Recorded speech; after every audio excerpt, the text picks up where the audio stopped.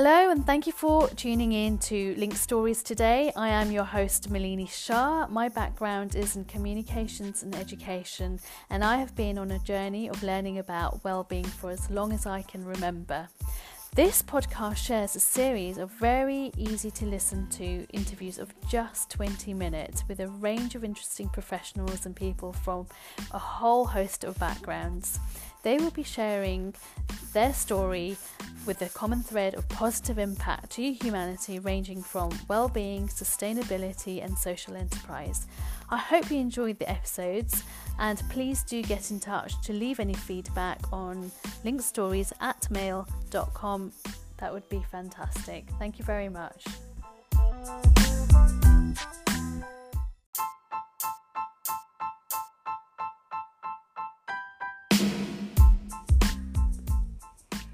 In this episode, I speak to Shyam Devani, who has been commentating on financial markets since 2004 and has made numerous appearances on CNBC, Bloomberg and channels in Singapore, providing short and medium-term views on markets. In this episode, he shares his journey of becoming a highly regarded FX analyst and shares his tips for staying sane in a highly fast-paced environment. Shyam, you've had a really interesting 13 years in investment banking, and you've been working for Citibank, with a very well-known financial institution, and you've been their senior market currency strategist for that period of time. Now, academic achievement played a slightly less of an important role in your professional journey within investment banking. Can you share a little bit more about that, please? Yeah, sure. It certainly played an important role, but perhaps slightly different to many other stories. Basically, when I was looking for work many years ago, about 15 years ago, the only way into these major investment banks was really through the graduate schemes. Now, my hurdle at the time was really that I didn't have the A-level grades to finish the application for these roles, even though subsequently I had a good degree and even a master's degree. The kind of the bit before that wasn't particularly strong, so I could never really finish an application and get into any of these graduate schemes, which at the time felt like the only way in. So what ended up happening actually is I was pretty committed to markets and market analysis, and was very interested in where all the different financial markets would go and how they behave. So I just started writing about them from home and wrote a newsletter, and ended up getting picked up by someone at Citibank, which was fantastic because it was exactly what I was looking for.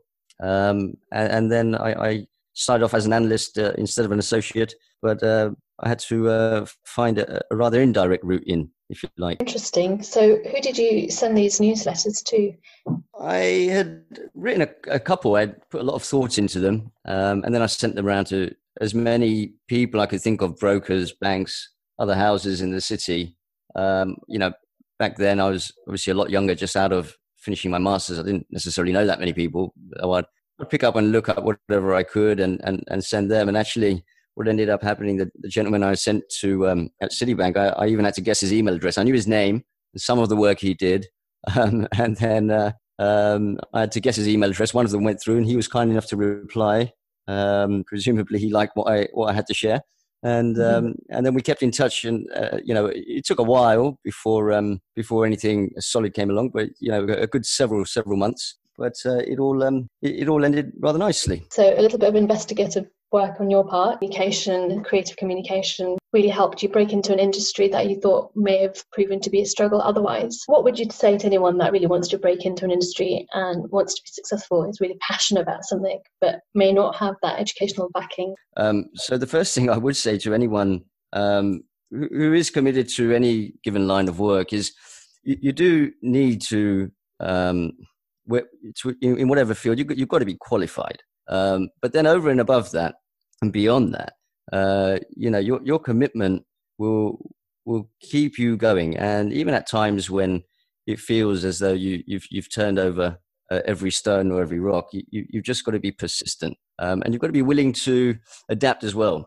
there'll be different methods of reaching out to people, different ways of communicating, different ways of getting what you need to get across to the right people at the right time. So you've got to be flexible, but you've got to be persistent too. Yeah, I have a master's degree in economics, finance and management, and the bachelor's before that was in international finance. So there was a lot of familiarity with a lot of concepts and the way of thinking about these markets.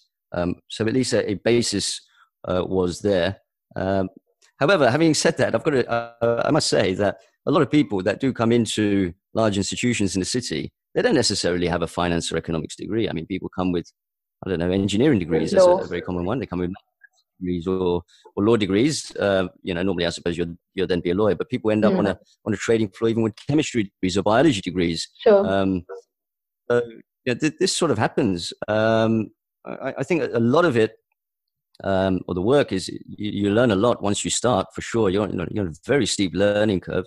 But of course, if you're a little bit familiar with a lot of the concepts and the theories and the potential patterns at work or cycles and various things like that within your field, then that's going to help you on that steep learning curve. You're going to be a bit faster at it.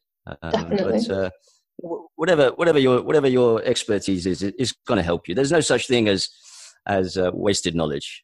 Definitely, I'm completely with you on that. And what was life like at Citibank on their trading floor? How would you have described it? Oh, it was wonderful. You had people from all walks of life, really. It was very international. You had people from everywhere. You got to remember, though, of course, at Citibank London, the trading floor was probably the biggest trading floor in the world, or if not the biggest, then certainly one of them. You had the foreign exchange and fixed income department all on one floor. It was an open plan thing with 300 plus people in there. Wow. Of all ages and various backgrounds. It was a wonderful place. I mean, I felt very much comfortable there. Of course, when you first go in, it's for a newcomer, it's very especially if you're young as well, then you're certainly alert and perhaps a little bit shy, but you get used to it. It was a wonderful place. It's buzzing. I think things have changed a bit now, because back then there was a lot of noise around as well. Speakers or telephone, a lot of screaming, and now with the development of technology, the way it has become, there's more focus on your screens and a lot of communication through the computers rather than through voice. So things have changed. Sometimes you can go on some floors nowadays, particularly if they're slightly on the smaller side, and it will feel more like a library than a trading floor or a marketplace. But certainly when I started, it was good fun. So very energetic, high tempo. The general culture in that sort of organisation, how would you describe that? Well, I think the overriding thing is that everyone was there to do a good job. They were committed to do a good job, whatever their role was. It was, within a big floor like that, you have different people with different roles. I think everyone was just very much committed to do the best they could. And a good thing about that organization is, I think, there were always people that you could talk to and get along with and learn from, and would listen to you. And it may not be everyone, because that's never really the case, but it was generally a great vibe there. And what were you? Especially, I think that's also partly what England and London has to offer. People in the UK are not necessarily shy. Whereas other parts of the world, the culture can be a bit different. But in London, it's a healthy balance between being very professional and being very friendly as well. Sociable, I imagine, as well. What sort of how would you describe trading floors in some of the other countries you travelled to or worked at, and presumably for Citibank as well? How would they have been in contrast to the London trading floors? Well, the only other one I've worked at is in Singapore, which is smaller. So that's an obvious difference. And as I say, that's my more recent experience. So by virtue of being smaller and the way technology has gone, a combination of that has meant that it's quieter as well.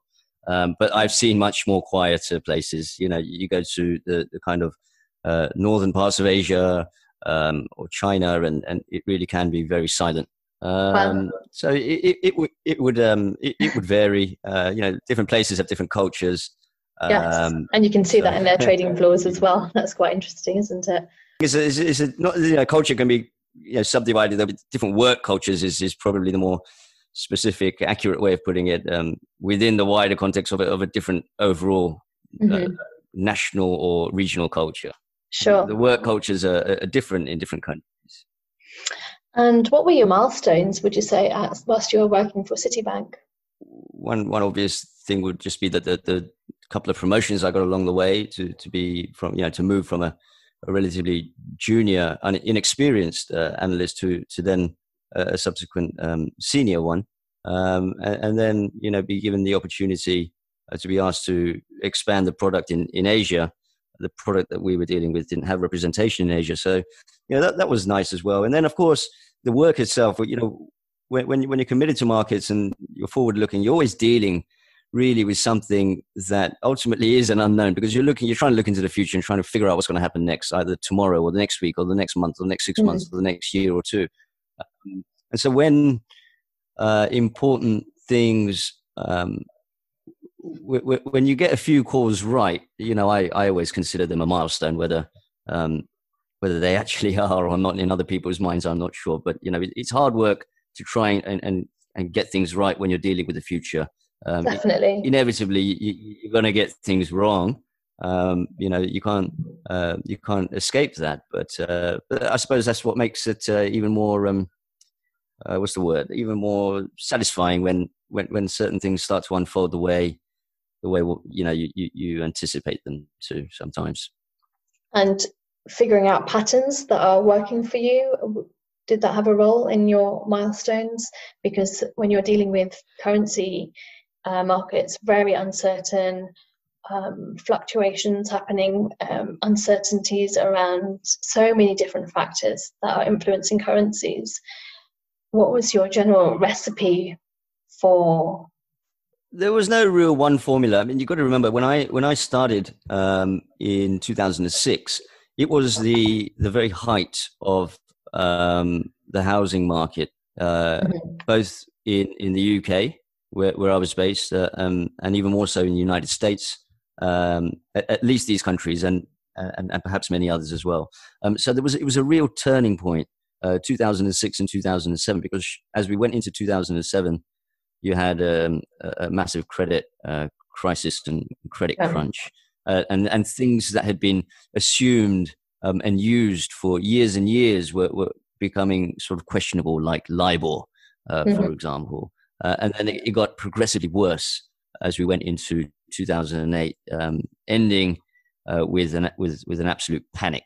So, my experience started with all this. And what ends up happening is that a lot of assumptions that had been made about intermarket relationships and formulas to use to work out where certain markets would move if X, Y, or Z happened.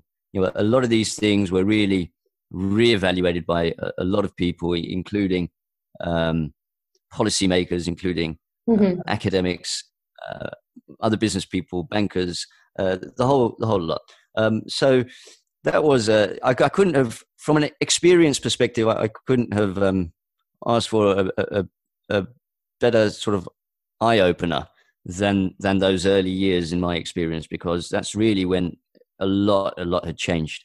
And that experience has helped me along the way, because that wasn't the end of it. There were further crises as you go along. I mean, we're in one right now as well. So your previous experience. We're in one right now. Yeah, right. And so how have the currency markets been fluctuating? What have been the main trends that you've seen during this COVID period? And how has your previous experience helped you? The thing here is actually in currencies, you've always got to remember there's a relative thing. So, if you want to sell a currency, you've always got to buy another one in order to do that. Now, when you've got a COVID-19 situation that's global, and that is basically global more or less overnight, in a very short window, it became global earlier this year. So, it's very easy to make a case to sell a currency. But then, of course, to do that, you have to then choose to buy another one, and that's not such an easy case to make. So that has basically resulted in volatility in markets coming right back down after March in foreign exchange. Mm-hmm. So they're not trending that aggressively, with with the exception of maybe just one or two currencies. The major ones are not moving that aggressively. The typical currencies that move very quickly in times of panic, like we saw in March, are the US dollar and the Japanese yen. Right. So this is what would move, but again, they've come right back. They've settled down a lot more thereafter, and experience will show you that. Anyone with experience in markets and currencies would quickly come to that conclusion. If there's a crisis coming, then you quickly look at what the dollar and the yen are doing. What do you think speculators have learned most from this particular crisis? Well, I'm not sure. I think we're all still learning. It's remarkable the way in which some of these stock markets have come back, depending on which one you're looking at, while a lot of the world is still on lockdown. And it just goes to show that some of the policy responses that have come about have really been very, very bold, very aggressive, and so far have resulted in a positive outcome in financial markets. Now, what their overall outcomes are for the real economy, we're just going to have to wait and see. You can't determine that right now because you've got to wait for lockdown to end. You've got to see how things move, how many people come back into work, how businesses behave, and all this stuff, which is going to take a few months to observe and work out. But the speed of the market reaction has been pretty quick. So I think that's certainly one lesson. Sure. I think another lesson is perhaps that the US dollar is not the only safe haven. It's not the only thing to think about in currency space at a time like this. Gold has often been considered a safer alternative. Would you say some speculators have started looking into commodities such as gold, or do they tend to stick for FX trading? No, they certainly do look at that. I don't think anyone. Well, I don't think anyone. Everyone should be looking at something like gold. I think it's very important. And typically, I think historically, anyhow, well before certainly my time, a long time ago, bullion traders within banks would be closely related to the currency dealers. So it wouldn't necessarily be. They wouldn't necessarily sit so far away. So an argument can be made with respect to gold that it's another currency, not just a commodity. So should it be within the foreign exchange department or something, or within a commodities department or something? So for people within the markets, within these financial markets, they'll certainly be looking at gold, and I think its performance over the past many years, but even more so recently, has probably got it a lot of attention, and I think it very much is important. And a very good alternative to other currencies, which are basically being diluted away as central bank balance sheet expands. Sure, fascinating stuff. Really interesting, especially as an economics teacher myself. I've always found FX trading, commodity trading very interesting. Now, as you know, at the heart of this particular podcast is authenticity and well-being. And I've been on a journey of researching and discovering methods of well-being. Now, I always ask all the interviewers this question. Being involved in such a FX trading is known to be exceptionally stressful. As you said, it's a highly energetic role. What has been your go-to thing for your own well-being and peace of mind at times when you've been in stressful situations? Well, first of all, I think that if anyone wants to be good at what they do, whatever line of work it may be, there's got to be a degree of energy involved. So anything can be energetic. To make anything good, you have to put energy into it. Whether it turns out to be stressful or not is always down to the individual. My go-to these days, I probably should be doing more exercise, but I don't. But my sort of shorter cut go-to, if it were, is probably a little bit more on the yoga side. And when I say yoga, I don't mean the stretches and turns and poses. I'm talking about more simple, or what appears to be more simple stuff. Breathing exercises, pranayama, yoga, and various things like that. Perhaps overlapping with meditation, which again I should be better at than I am. But I go there because that for me, basically, it calms the system and allows me to focus. And everyone is going to be a little bit different. And whatever, I would say, whatever works for your system, for your body, your mind, your intelligence to focus and then deliver is a journey, and one should find the answers to these, so that whatever you end up doing, and not just work in terms of career, but any activity, then you should be good at it. Because if anything is worth doing, it's worth doing well. So absolutely, and focus. Well make a good effort and be energetic about it. Yes, and focus and success goes in hand as well. So that would probably help you in your job and what you do, by having that period of time to shut down and go within and focus to then make the right decisions in a field which requires, where decision making is everything. Yeah, I think you're right. I don't think we call anybody successful if they're not focused. I mean, I don't remember meeting anyone who is not focused who I thought was successful. It just doesn't exist.